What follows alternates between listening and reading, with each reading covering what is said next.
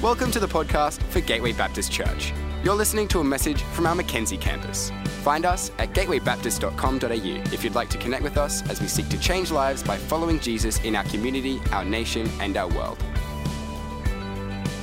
My kids love to take my phone and to put it on the camera function and take pictures of everything that's happening in their lives. And so if you look in my album on my phone, you will find many pictures of the tiles in our house.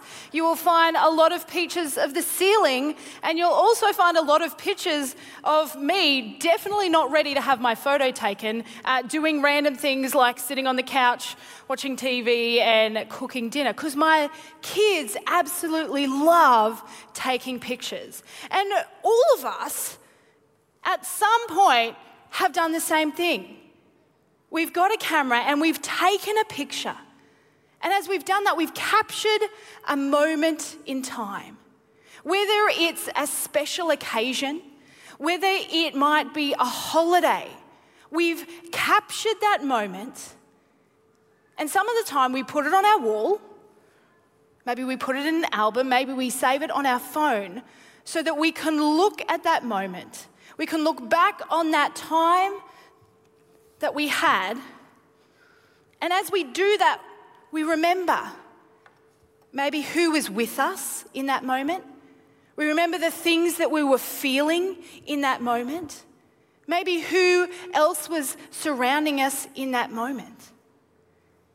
And I know for me, as all of you as well, in our lifetime, the development of how we have taken a picture has definitely evolved. I grew up, as I'm sure a lot of you did, with rolls of film, which really was the greatest lesson in delayed gratification. Because if life was exciting, it might be maybe 2 or 3 weeks before you finished that roll of film and you got to see it. But if life was, a little bit boring, not much happening, it could be 6 months or a year before you got to see those photos. Not to mention when you kind of lost that roll of film and then finally you find it, you get it developed, you're like, oh, what was this film all about? But then we've moved to the digital camera, which really, after rolls of film, was pretty amazing. You could see a picture instantly after you took it. And you could delete all the terrible ones and not have to spend like $24 developing a roll of film of blanks. But more recently, our phones have become our cameras. And we take pictures and we can instantly see them, but we can then crop them and filter them and instantly share them with others. But long before we captured moments on our phones and shared it on Instagram, long before we had digital cameras and then saved those pictures on our computers, and even long before rolls of film that we would take to get developed and then maybe put in an album, artists would see, maybe read about, or imagine moments in time, and they would capture these moments in their artwork. And over the next few weeks, we're going to be looking at a series called Jesus in the Picture. And we're going to be looking at some of the moments from the Gospels that have been captured by a variety of artists. And as we focus on these moments in Scripture, we will see that when Jesus comes into the picture, when Jesus steps into the events of these people's lives, his presence changes everything. His presence actually changes the whole picture. He brings peace to the anxious. He embraces the lonely.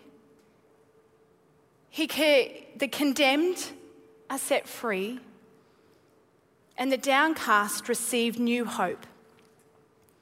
And as we invite Jesus into our own stories, into our current realities, into our pictures, we will find that his presence will minister to our hearts and change our pictures and potentially change our stories. Sometime in the 1700s, Sebastiano Ricci, an Italian artist, he captured a moment in time from the scriptures. And this artwork that you can see on the screen is his attempt to capture the moment that we're going to read in John 8 this morning. And it's this moment of a woman caught in adultery. And I want us to actually do something a little bit different this morning as we read this passage. I invite you in a moment to, if you feel comfortable, close your eyes and try and actually capture this moment for yourself. I want us to actually try and picture this scene unfolding before our eyes. Imagine that you are one of those people in the crowd. What emotions are you feeling? What is it that you see? What are the noises that you can hear around you? But to help us kind of immerse ourselves in this passage, I want to just help us get an idea of what is happening in this scene. And so John 7 actually tells us, it says, on the last and greatest day of the festival, Jesus stood and said in a loud voice, "Let anyone who is thirsty come to me and drink. Whoever believes in me, as scripture has said, rivers of living water will flow from within them." So Jesus stands up on the last day of this festival and he makes this claim that he is the person that will satisfy people's thirst. And while this seems like a very obscure thing from our perspective that Jesus would say this, for those who surround him in the temple, they know that this claim mirrors prophecies that are from the book of Isaiah about the coming Messiah. And so they're probably standing there witnessing Jesus say these things and either thinking he's insane, he's heretical. Some may be thinking maybe he is who he says he is. But naturally, this is all causing a stir amongst those in the temple. And in the verses following, we read that the crowd who heard this, the crowd who witnessed Jesus make this claim, they say they were divided and they were confused. And because of all of this and what Jesus had said, the Jewish leaders, they actually wanted to seize Jesus. But they still didn't have enough evidence to do so. And this is the point that we enter into the story. In the middle of this tension, and although this is a story about a woman who is caught in adultery, that is what's playing out in front of us. There's also this bigger narrative going on as well. And so imagine, you've just witnessed Jesus stand up and make this outrageous claim. But it's now the following day, it's early in the morning, and there's others starting to gather in the temple.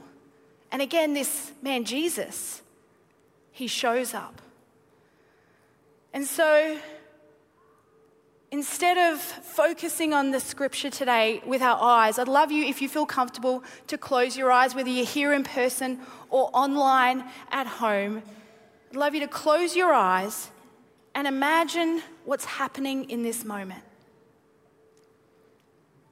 John 8:2 says, "At dawn, he appeared again in the temple courts, where all the people gathered around him, and he sat down to teach them. The teachers of the law and the Pharisees brought in a woman caught in adultery. They made her stand before the group and said to Jesus, 'Teacher, this woman was caught in the act of adultery. In the law, Moses commanded us to stone such a woman. Now, what do you say?' They were using this question as a trap in order to have a basis for accusing him. But Jesus bent down and started to write on the ground with his finger. When they kept on questioning him, he straightened up and said to them, 'Let any one of you who is without sin be the first to throw a stone at her.' Again, he stooped down and wrote on the ground. At this, those who heard began to go away one at a time, the older ones first, until only Jesus was left with the woman still standing there. Jesus straightened up and asked her, "Woman, where are they? Has no one condemned you?" "No one, sir," she said. "Neither do I condemn you," Jesus declared. "Go now and leave your life of sin." And with your eyes still closed, I want you to think about what you may have just witnessed. This woman dragged before the crowd in which you are a member of. You are standing there. Maybe you can feel the shoulders of the person next to you, and just a few meters in front of you is this woman with her sinful act exposed. What she thought was private has now been brought before the crowd for all to see, for all to judge. What's the look on her face? What's the look on her face as those who've dragged her before Jesus say she is to be stoned? What are those around you saying in response to that? Are there gasps of shock, or are there cries of approval? But in the midst of this picture stands Jesus, the one who they're really hoping to expose. What are emotions are on his face? Does he have a look of shock? Is there a look of confusion? Or is his face filled with compassion? And then he bends down. Is this a quick and reactive, or is it perfectly timed and considered? And then all of a sudden, this crowded temple, which was hustling and bustling with noise, is almost instantly stripped bare. And the only people that remain are this woman and Jesus. And you can open your eyes now if you've got them closed. I don't know what picture formed in your mind. We can only really just begin to imagine how this woman must have felt. This feeling of being exposed, this feeling of shame, maybe worthlessness, maybe even regret as she stands humiliated before this crowd. And I don't know if you have ever experienced a similar feeling. Standing before someone with your insecurities, with your indiscretions, with your poor choices on display for that person to see. It's not a nice feeling. It's a very raw feeling, and it can be incredibly painful. But what we see in this moment is that as Jesus steps in to this woman's picture, he does something that no one expects.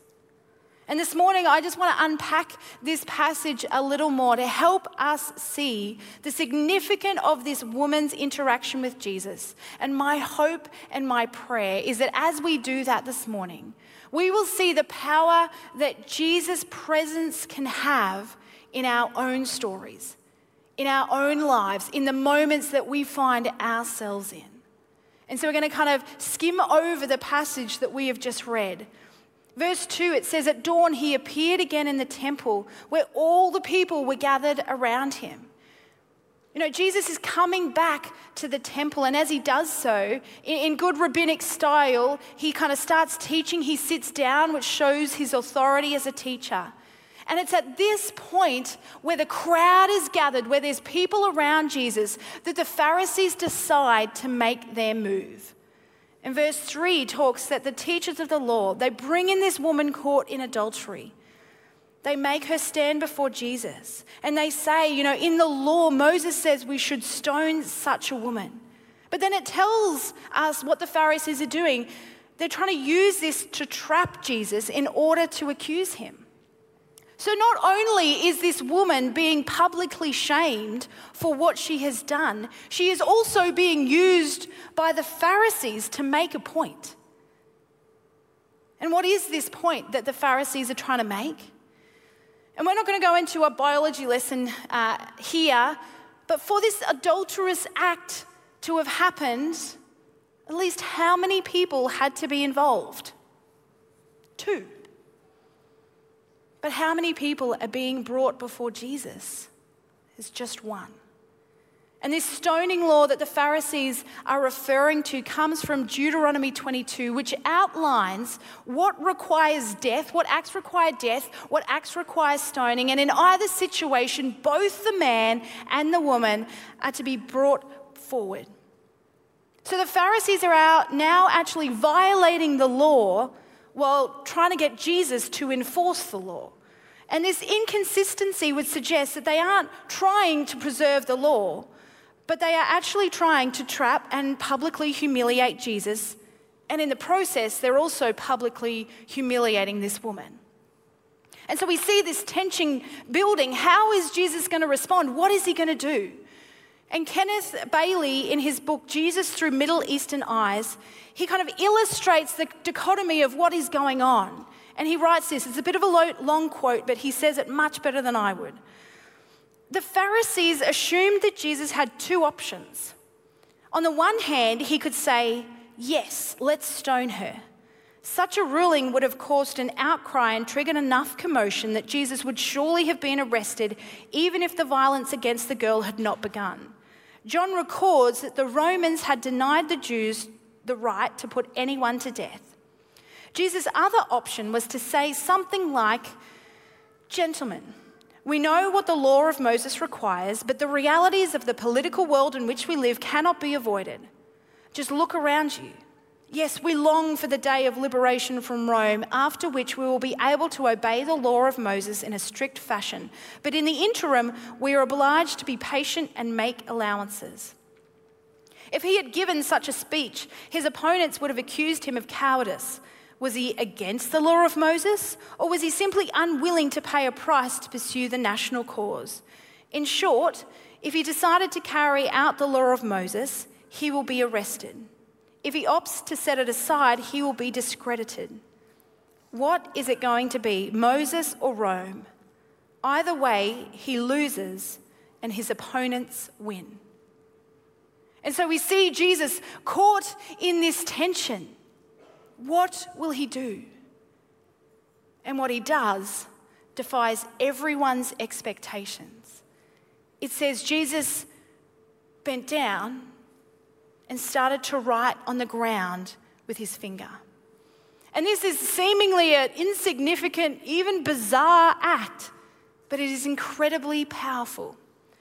We may think, what is it that Jesus is writing as he's on the ground? And scholars have debated this for many, many years. Some say he was writing the names of those in the crowd. Others say he was writing the sins of those in the crowd. But the reality is we will never know.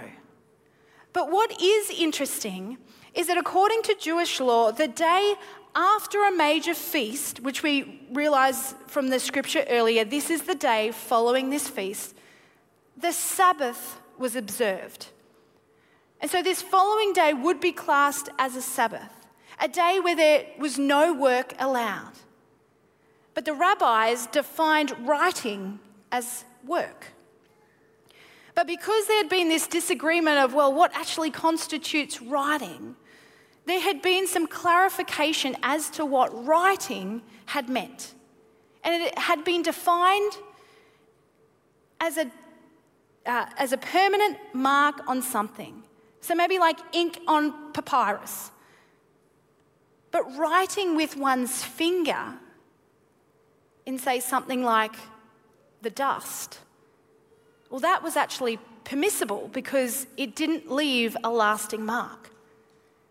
And so by simply bending down and writing in the dust with his finger, Jesus, without saying anything, is firstly way ahead of his time because if you haven't seen the TikTok and kind of internet sensation about the tell me without telling me challenge, your silence makes me think you haven't.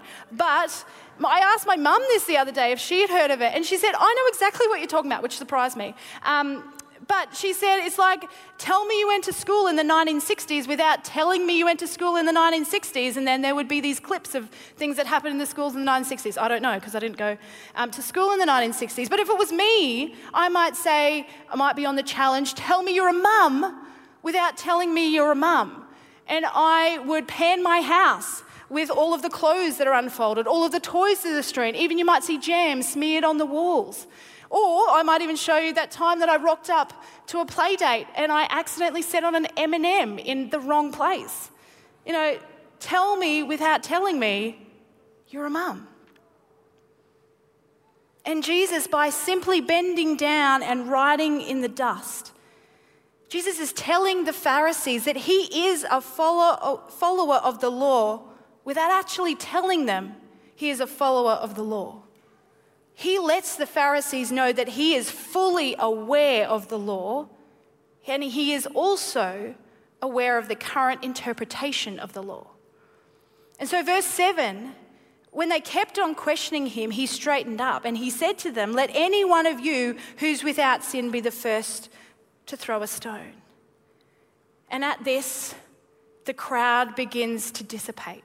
The older ones first, because that's what would happen in that culture, until it is just Jesus and this woman standing there. And see, for the Pharisees, they had waited for the moment where there was a crowd surrounding. There was power in the crowd for the Pharisees. It meant that there were many more witnesses to what Jesus would do in this moment. It also meant that they weren't 100% accountable to their actions when there were so many people surrounding. But Jesus' words dissipates the crowd until it is just the woman and Jesus left standing there. And the crowd was gone. And you might think, well, maybe Jesus does this so he can actually bring shame and judgment on this woman without humiliating her in front of the crowd. I mean, Jesus might do that. Jesus was full of compassion, and he may not have actually wanted to call her out in front of the crowd. And he had every right to call her out. Yet we read that Jesus straightened up and asked her, woman, where are they? Has no one condemned you? No one, sir, she said. Then neither do I condemn you, Jesus declared. Go now and leave your life of sin. Jesus doesn't tell her where she's gone wrong. He doesn't give her a stern talking to. And he doesn't even bring judgment on her. He just simply asks her two questions. And then he ever so graciously says, I don't condemn you, but go and leave your life of sin. When the world wants to heap shame and condemnation and judgment upon us, Jesus, he doesn't excuse our sin. He doesn't turn a blind eye to our sin. He doesn't downplay our sin. Sin is sin, and he can't stand it. But we see here in this moment that instead of bringing her death, which is what her sin deserves, he offers her life.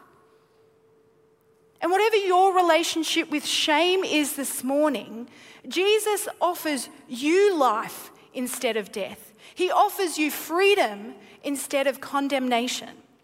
And I don't know your story, but I'd say that all of us have things in our lives that we wish people didn't know about us, especially as we sit here in church. You know, the things that we wish we hadn't said, whether it was the gossip or the lies or the hurtful words that we know brought destruction to relationships. Maybe it's the choices that we've made to act on that feeling of lust, which has damaged our marriage. Maybe the time when we had one too many drinks that caused us to do something that maybe we wouldn't have done otherwise. The addictions and behaviors that we have that we think, as a follower of Jesus, should I be doing this? Whether it's the content that we view on our phones or our computers, the angry outbursts that we have that result in violence to others, maybe even the swearing and the blasphemy that just seems to kind of roll out of our mouths.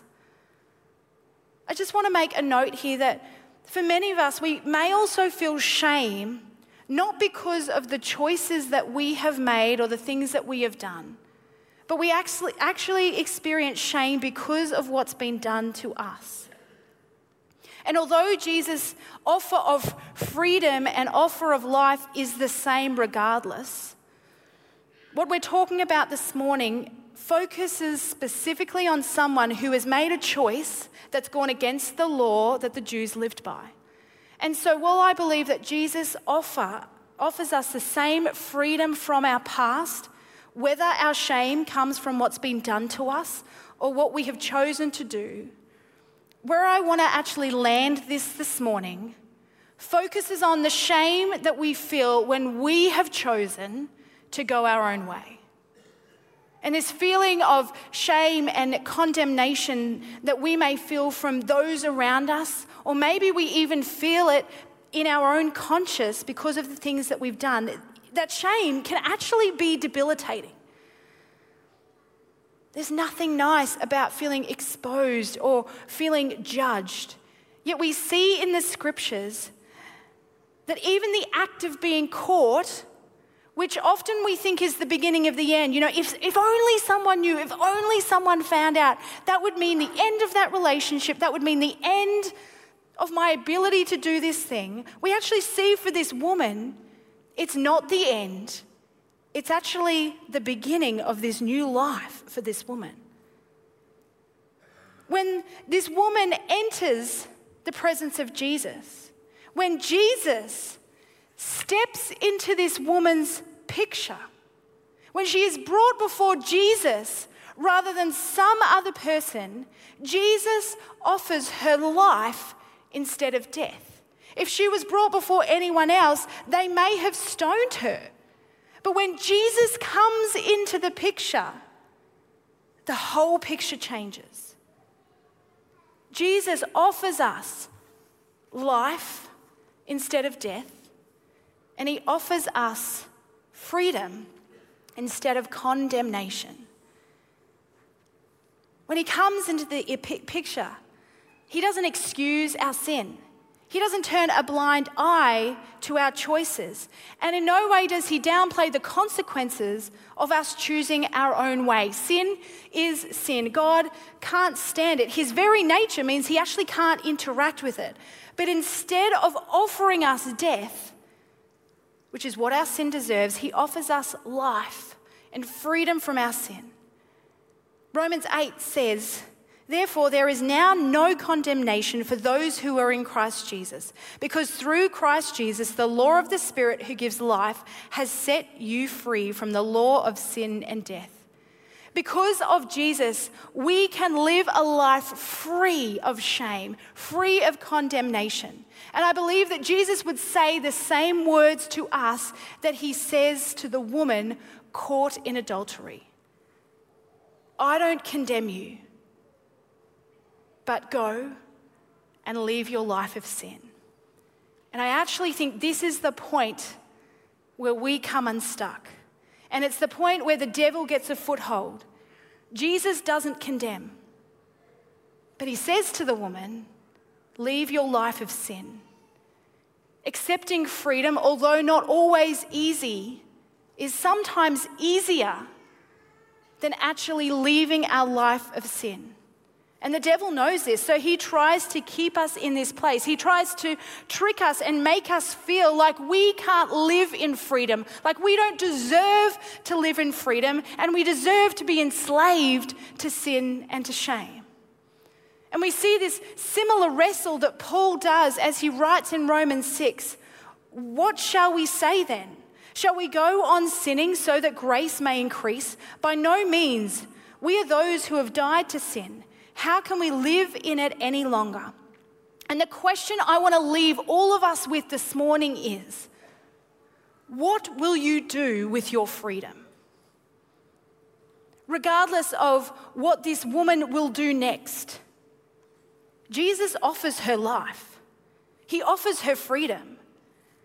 And the challenge for us is, as we experience the freedom that Jesus offers, do we just return to the life the way we've been living? Or do we do as Jesus encourages us to do, try and leave our life of sin and try to live a life where we are putting God at the center? So each decision that we make, each word that we say, each action that we take is an attempt to honor Jesus. And this is the part where it can get really complicated, because there's not always a black and white line when it comes to these things that often cause us to feel shame. Some of us are looking for the clear boundaries and markers of, what can I do as a Christian? What shouldn't I be doing as a Christian? Particularly in the areas of sexuality and relationships, even what we view and the content that we view online. We want to know, how much can I do before I cross the line? Can I still be a Christian if I choose to drink a lot? Can I still be a Christian and in my business decision make a promise of this but actually deliver something else because it's going to work out better for me? Can I still be a Christian if I cheat on my partner or my spouse? What about if I blaspheme and swear a lot? So many questions, so many scenarios. We just sometimes want to know where the line is. How far can I go and still be classed as a follower of Jesus? And although God's word does speak directly to some of those issues, it is not always clear on a whole bunch of issues. But I actually believe Jesus would say the same thing to us as he says to this woman. Imagine you are standing before Jesus. Your life exposed. All of your choices on display. All the words that you have said. All the thoughts that have gone on in your head. Things that you have tried to keep hidden from people. Yet Jesus sees them all. And he doesn't shame you. He doesn't condemn you. He offers you life instead of death. He offers you freedom. But he says to you, go now and leave your life of sin. And the tension is, we all make mistakes. We all stuff up. And on this side of heaven, we will be in need of God's grace time and time again. Yet I believe that if we are serious about following Jesus, we need to ask ourselves the question, what are we doing with our freedom? Are you living your life the way that you want to? Trying to justify your actions by using the affirmation that our culture uses, that you do you. I'll do my thing over here, you do you, and that's okay. Or are you trying to honor God in every decision, every relationship, whether it's in public or in private, and do as Jesus says? Are you trying to leave your life of sin? And I do get the irony in this, because right now you might be sitting here and the words that I have said, the examples that I have used, are actually making you feel judged and condemned. But please know, this is not my heart. My heart is that together we would continue to grow more like Jesus. And we would let Jesus' words from Scripture transform our hearts and our lives. And I just want to finish by reading the rest of the passage I read before from Romans 6. But this time I want to read it from the Message version. And Paul starts, in the Message translation says this. So what do we do? Keep on sinning so God can keep on forgiving? I should hope not. If we've left the country where sin is sovereign, how can we still live in our old house there? Or didn't you realize we packed up and left there for good? That is what happened in baptism. When we went under the water, we left the old country of sin behind. When we came up out of the water, we entered into the new country of grace, a new life in a new land. That's what baptism into the life of Jesus means.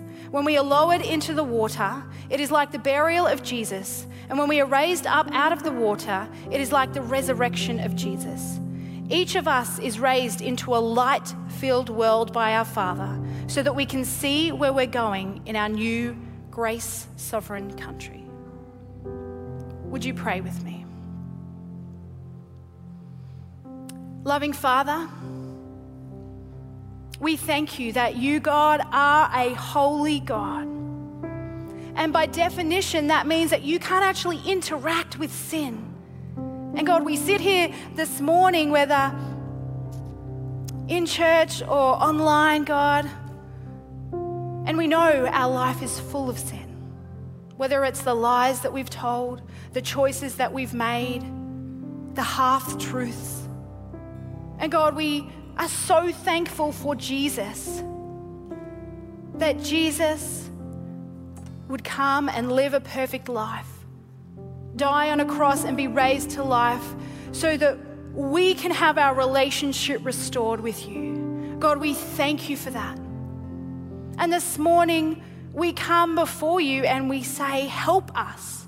Help us to leave our old lives and help us to, in every decision, in every word, in every thought, honor you. God, we ask your Holy Spirit to come right now. We know it is here, but we welcome your Holy Spirit here. And we ask that it would minister to our hearts and our lives this morning. God, may we walk out of here a little bit different, knowing, God, that you have set us free, that we don't need to live in the shame and condemnation that maybe our choices or even other people's choices have made us feel. So, God, we ask for more of your freedom this morning in our hearts and lives. We love you and we praise you. Amen. I'd ask you to stand with us. Stand today as we sing. I reckon there's actually two ways that we may need to respond this morning. The first is, I've just read that passage about baptism.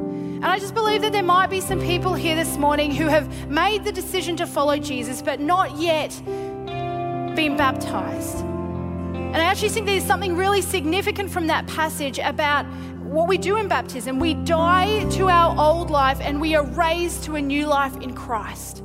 And I just believe that for some of you today, you need to make the decision that baptism is the next step. It's actually part of that journey to leaving your life of sin, is actually publicly declaring before people that you have chosen to follow Jesus and you are dying to that old self and being raised to a new life in Christ. And if that's you this morning, I'm actually going to ask the pastoral team and the prayer team to come down the front right now. So if you guys can come down. Brad, who's our discipleship pastor, is going to be standing here with some towels. And if you feel like baptism is the next step for you, I ask you to come and have a chat with Brad about that this morning. But for the rest of us, I just believe we're going to sing this song that says, Holy Spirit, you are welcome here. We know that the Holy Spirit is here, but there is something when we actually welcome his presence. It opens ourselves up to let him do whatever he needs to do in our hearts and lives. And I just believe this morning, I just was listening to something this week that talked about this definition of freedom. How in our culture at the moment, we think of freedom as being able to do whatever I want to do. Yet in the biblical kind of understanding of freedom, freedom is actually about being freed to do whatever it is that God wants us to do. And I actually believe this morning there are people who feel like shame, condemnation, whether because of things that have been done to you or things that you have chosen to do yourself, you actually feel like you can't step in to doing what it is that God wants you to do because you haven't yet experienced that freedom. You might actually be living in the freedom that the world says, I just feel like I need to do whatever I need to do.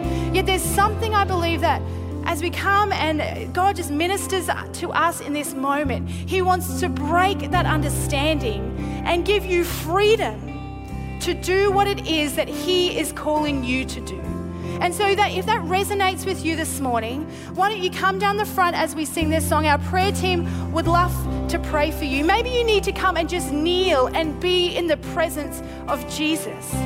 Like that woman, just be in that place with Jesus and know that when Jesus enters into the picture, He has the power to change our stories. And so this morning we're going to sing this song. I invite you, if that resonates, come down the front. If you're online and you'd love someone to pray with you, press that prayer request button. We have a team of people who would love to pray with you. If you want to get baptized and you're online, make sure you fill out a Get Connected card and do that. If you're baptized and you're in person, come down and chat to Brad. I just believe the Holy Spirit wants to do a work in our hearts this morning. Let's sing.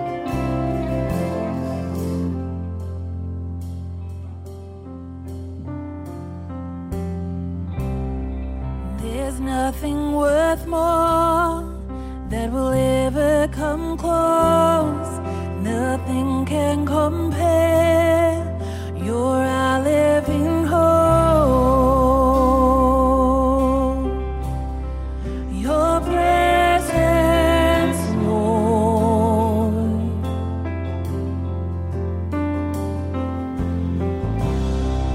I've tasted and seen of the sweetest of loves, when my heart becomes free and my shame is undone. In your presence, Lord.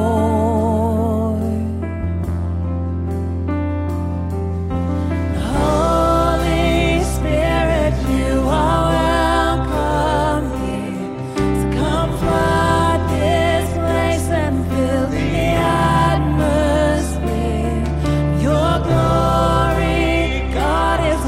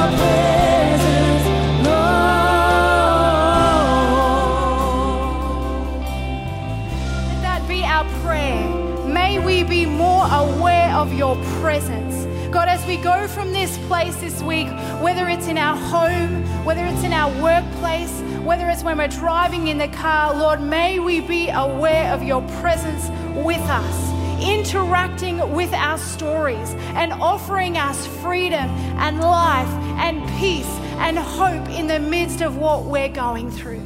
God, we just thank you that your Spirit is here right now ministering to our hearts. And God, I just pray that you would equip us with everything that we need to go and to live our lives honoring you in every thought, in every action, in every decision that we make.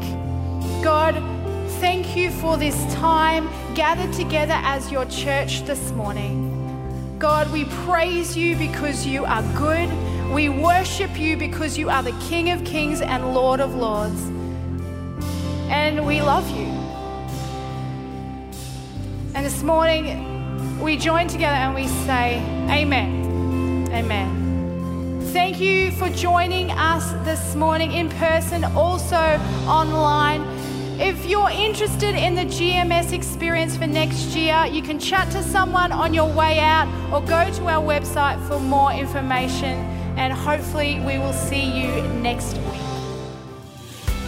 We hope you've been blessed by this message. If you've made a decision to follow Christ, we would love to encourage you on your journey. Help us help you by going to gatewaybaptist.com.au and clicking on Get Connected.